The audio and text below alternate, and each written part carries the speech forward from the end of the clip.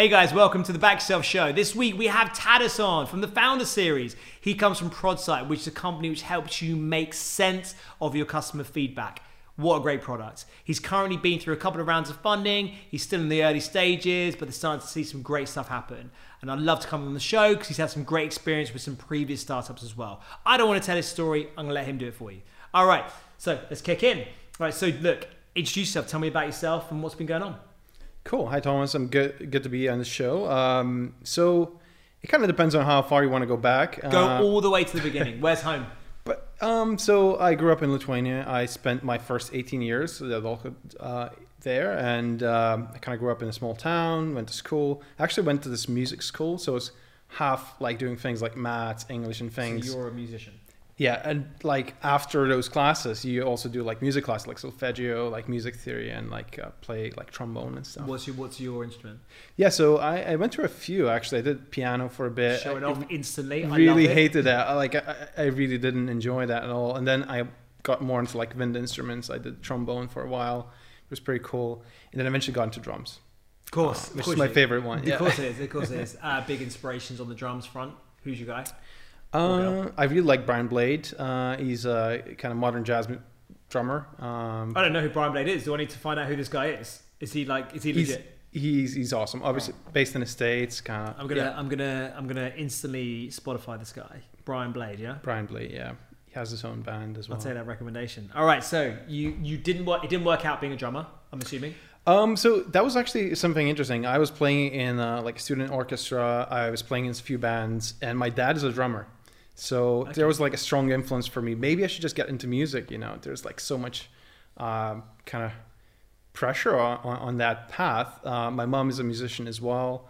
But then I was kind of seeing them struggle. Such a cool background. I love that. Yeah, like they kind of struggled with obviously making money. It's a hard thing to do. Like musicians, only very few do well in music financially, and then the rest are kind of struggling. So I was like, I don't want, to struggle in my life. And I had other talents. And I had this interest in kind of like dealing things, like buying and selling things. I started with computers and bicycle parts, things like that, like whilst I was studying in school. So you would buy bicycle parts and then sell them on? So it started more like I wanted to upgrade my bike. So I would find like parts I didn't want. I would trade them for like profit, and then we get better parts and just kind of keep upgrading and upgrading. I was like 13. Oh my God, that's the most amazing like entrepreneurial story. It's like a big of a movie. So great. Okay, so you became this trading billionaire when you I wish. It was really kind of small time, and I didn't think much of it. But then when it came to kind of end of school, I was thinking, what I'm gonna do. I had the sense that maybe I want to go into some kind of business education or get into business in some way. And I kind of wanted to get out of my parents' home. So I started looking up these like universities in the UK. Started emailing them. They started sending me these like prospectuses. And I was like, this is real. Like there's like real connection. I haven't like spent much time abroad before that. And I was like, it's actually going to be possible for me to go abroad and study. That's amazing. And I was just 18 at the time. Amazing. Where did you end up going? So I ended up in Glasgow. I went to Glasgow University. What a city. Great city. And a beautiful campus as well. I think the Hogwarts from Harry Potter kind of took a lot of inspiration from that campus. It's beautiful Gothic campus. And it's lovely 4 years there. And what did you study there? I was studying business and management. Okay, cool. Yeah. And I tried to take as many entrepreneurship modules as I could. So like every year there would be like one module you could take that's kind of more about like venture, starting new companies, corporate entrepreneurship, things like that. It's quite an interesting subject. That's quite a divisive topic because some people are a bit like down the line of like the only way you can learn how to run a business or entrepreneurship is to run a business and to be an entrepreneur. You studied it. Like, do you think that has made you more successful, or do you think that actually you didn't need those 3 years? In Scotland, it's actually 4 years to do on honors, so it was a slightly longer time, maybe less intense than English degree. And I think it's hard to say like what would have happened if I did take it or not. I took this path. So that's what I live with. what I actually did at university is I studied maybe like 30% of the time, and the rest of the time I was running like little ventures of my own. They were never like really serious, but I had like a range of tiny like little projects always going on the side. So I think what the formal education has given me is a bit of a framework, so I kind of understand things at theoretical level, like how a business is put together. Whilst I think if you go into startups without that background, you're kind of like it might feel like anything is possible, but it takes a while to put things into their boxes. Like what is marketing, what's accounting, Yeah, sure. what's finance, like how is it all stacked together? Whilst having that understanding allows me to kind of better understand like whether it's something I should be doing, or maybe I should like hire some help. And there's also like modules you take that talk about like large companies, and you understand like change management, how does that work? And sometimes even at the early stage, those things do apply to some degree, like the psychology behind like doing a big change or like 360 on something. So I don't regret it, but I also am glad that I spent like the remaining time alongside my studies, like doing projects and kind of like doing the practical side of it. How did you, so when you were doing those practical things, I'm always super interested in like the seed where your idea came from, because obviously you're naturally entrepreneurial, like you said, from when you were 13 you were getting stuck into making a profit. So if you were like, so when you were coming up with these ideas and you were doing stuff, where was that coming from? Like how were you, what, did you just see a problem in the world and you wanted to solve it, or was it financially driven? Like what was it that was driving you? I think for me, it's always about, I had this feeling that I don't understand how these large companies work. And it doesn't seem like a place I want to end up in. Like, I don't want to be like some kind of small part in the big machine. So I was always thinking, like, what can I start where I would be there from the beginning? Or like join a small team. And you're totally right. Like the ideas always come from your environment. Like you can't start a business in something that you don't understand. And that's like both good and bad. So like early on as a student, what I knew about drums. I knew about some student problems, like finding good events to go to, or like societies to join, or like where to hang out. And actually I based the first two ideas around those concepts. So the first one was an online drum store. I was literally like arbitraging like percussion instruments and like reselling them for profit, which is a very simple like e-commerce business. So you were buying them yourself and then reselling them. So you need some capital in the first place to get that. Yeah. So the first investment was literally my own kit. You know, I had a kit that I bought like for a good price, and I was like, if I build a website and put this gear on there, it was pretty high quality. So I knew some people would be interested. But eventually, once I sold those items, I was like, what if I buy more? What I was focusing on is buying high quality equipment that I understand the price of, and you kind of like make money whilst buying. So if you get it for a good price, then the sale price is typically determined already. Like you know how much these things cost, and people know that. So I would do things like I would buy a bunch of gear from someone who's like moving abroad.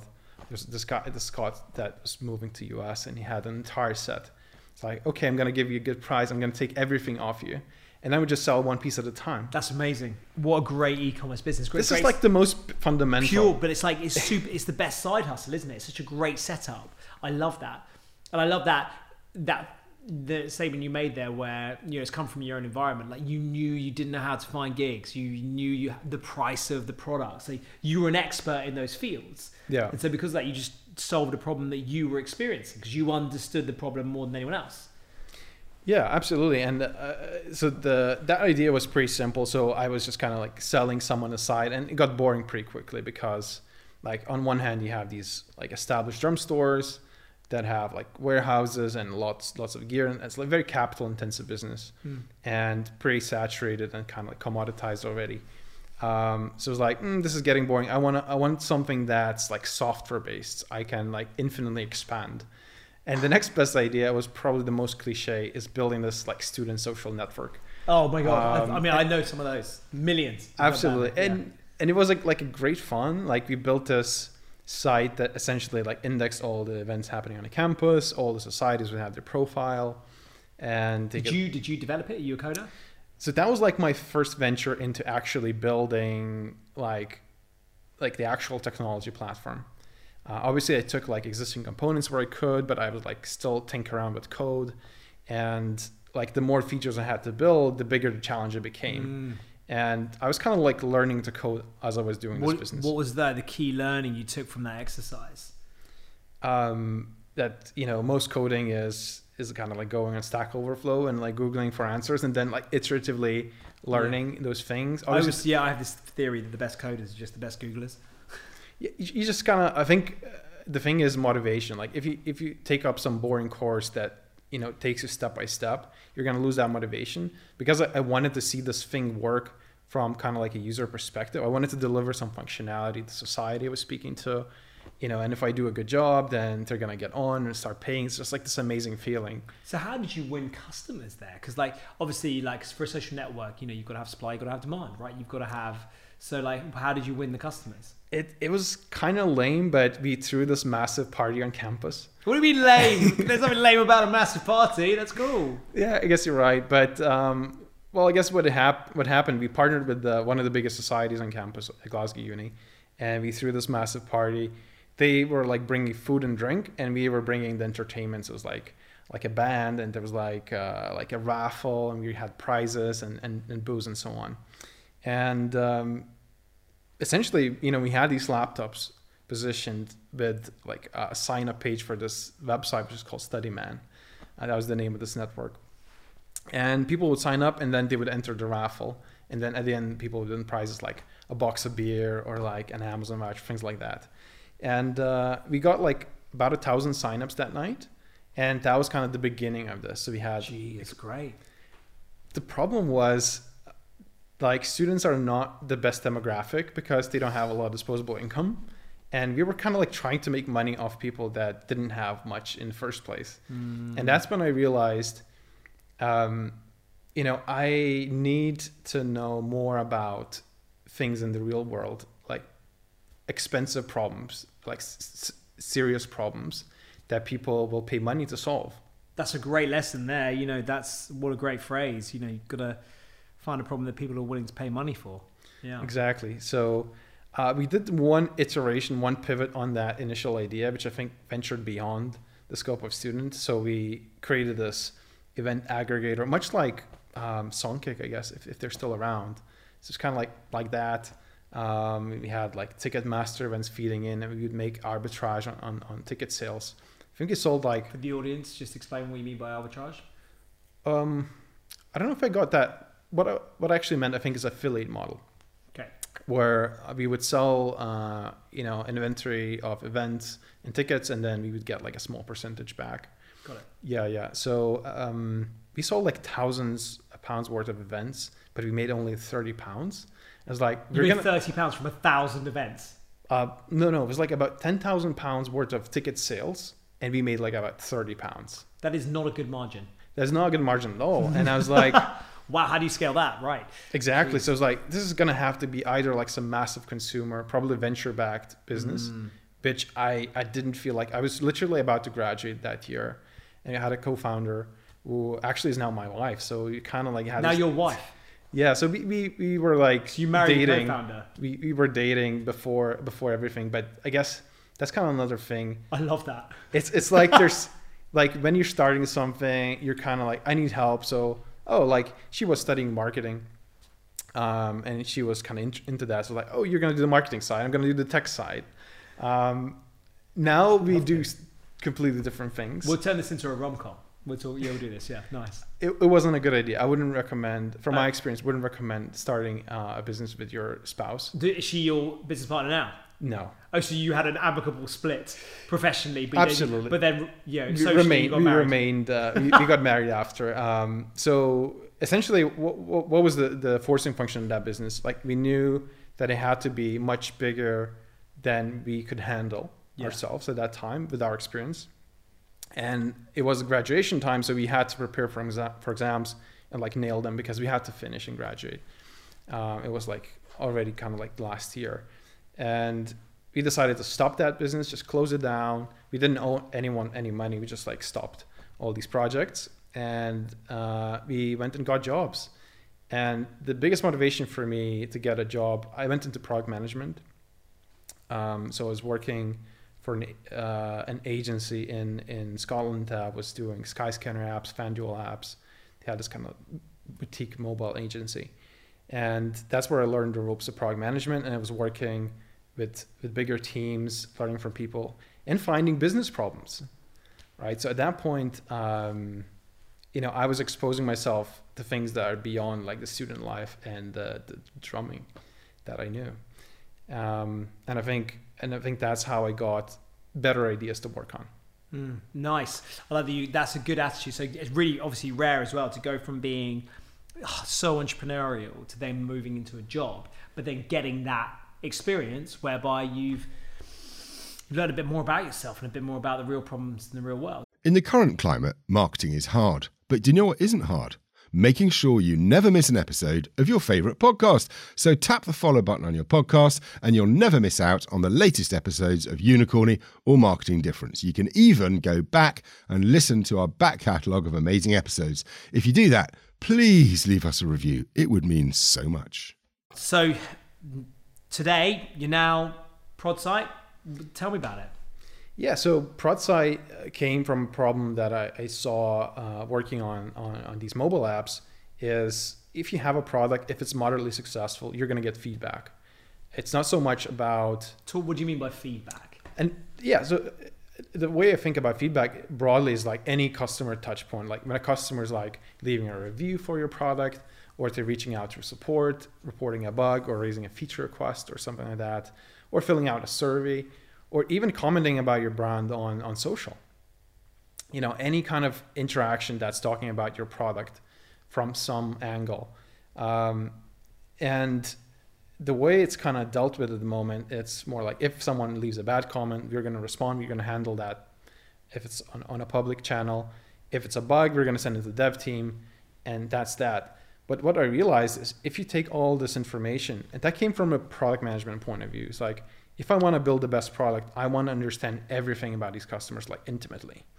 And once I have that understanding, I'll be able to compare that against like what's happened in the market with competitors and like what's our technology strategy and kind of create like the best roadmap, like the best strategy for that product. And I was always hungry for this data. So to satisfy that thirst for this insight, I ended up building these workflows where I would have like an Excel spreadsheet, and I would keep like aggregating this data from different sources, what people are saying about our product, and like trying to analyze it. So obviously like you have qualitative research methods. It's like what is called coding of qualitative data. So you like read through a piece of text and you find interesting tidbits, and then you like give them names, like this person's talking about uploading photos and they're complaining about like issues with uploading, things like that, whatever you find interesting. And then you see like how many people mention those things across the board. And then you throw out these themes from which you can learn. So you can see like, people in this month are complaining about these areas. So they might need more attention, or people in this segment, would really like to see this kind of functionality.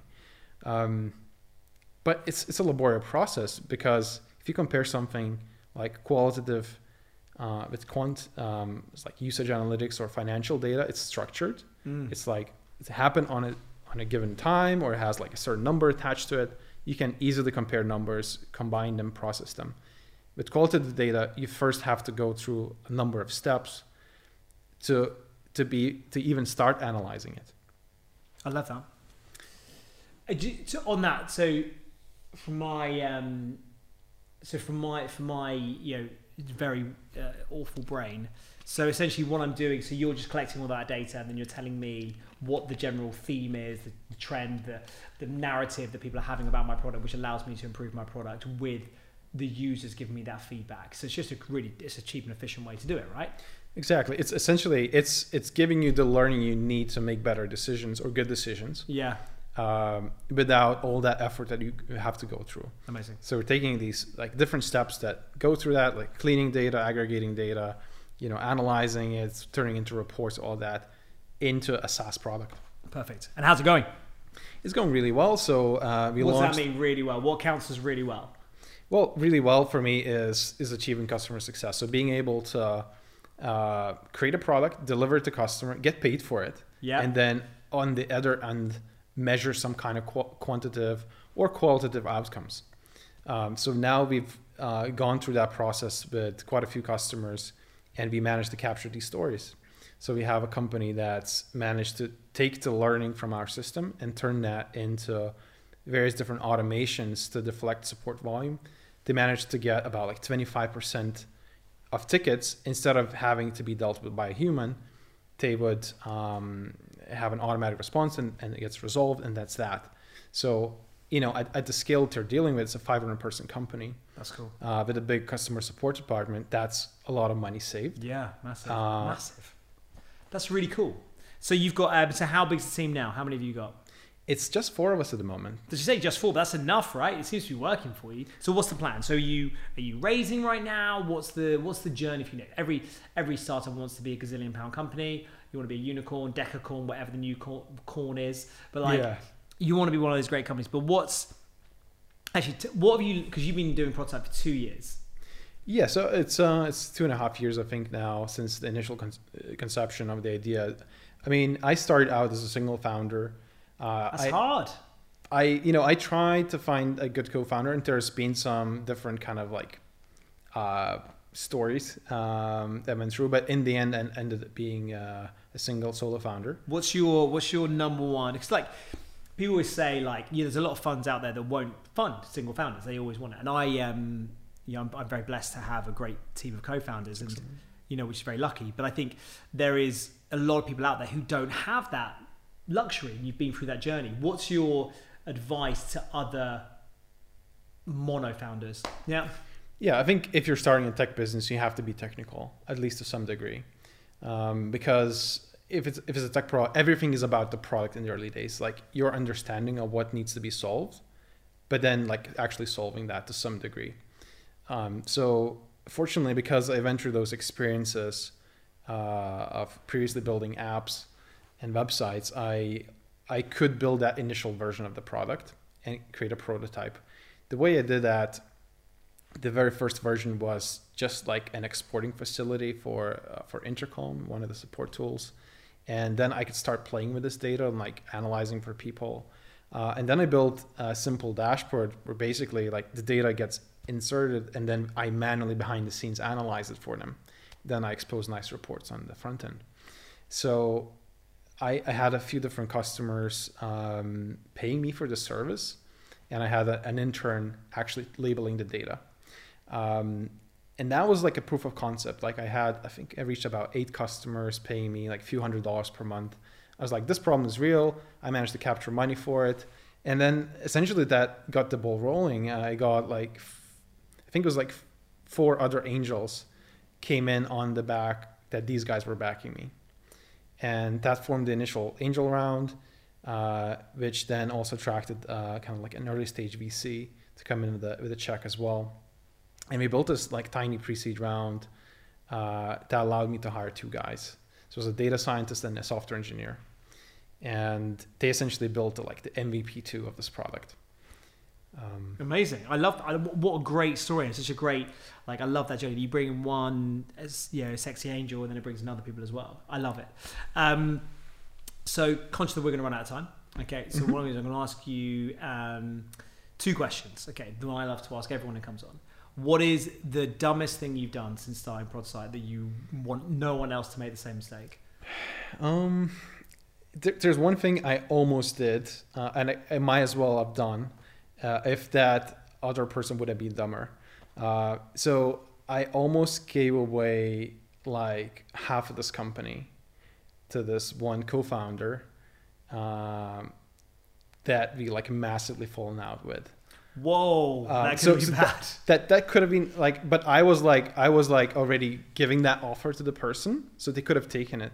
Shit. But they didn't take it, so I dodged that bullet. It would have been really bad. The message there: get to know your co-founder, right? Absolutely, and that was like a friend as well. It's just, it's not so much like the person being bad. It's just was a bad fit. It happens. But like, great message there to everyone else: don't get a shit co-founder.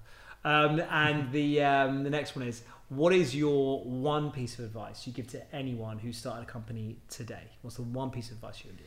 I think one thing I see a lot is people get excited about like the space or like how big a market is for something. And that almost overtakes their desire to learn about the intricate problems that people actually want solved.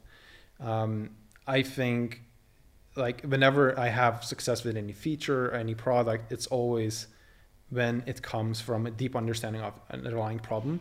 And I think that insight is often like very deep in the detail. So spending time with your potential clients, like truly trying to understand, what is it that you're struggling with and how you're going to make that better.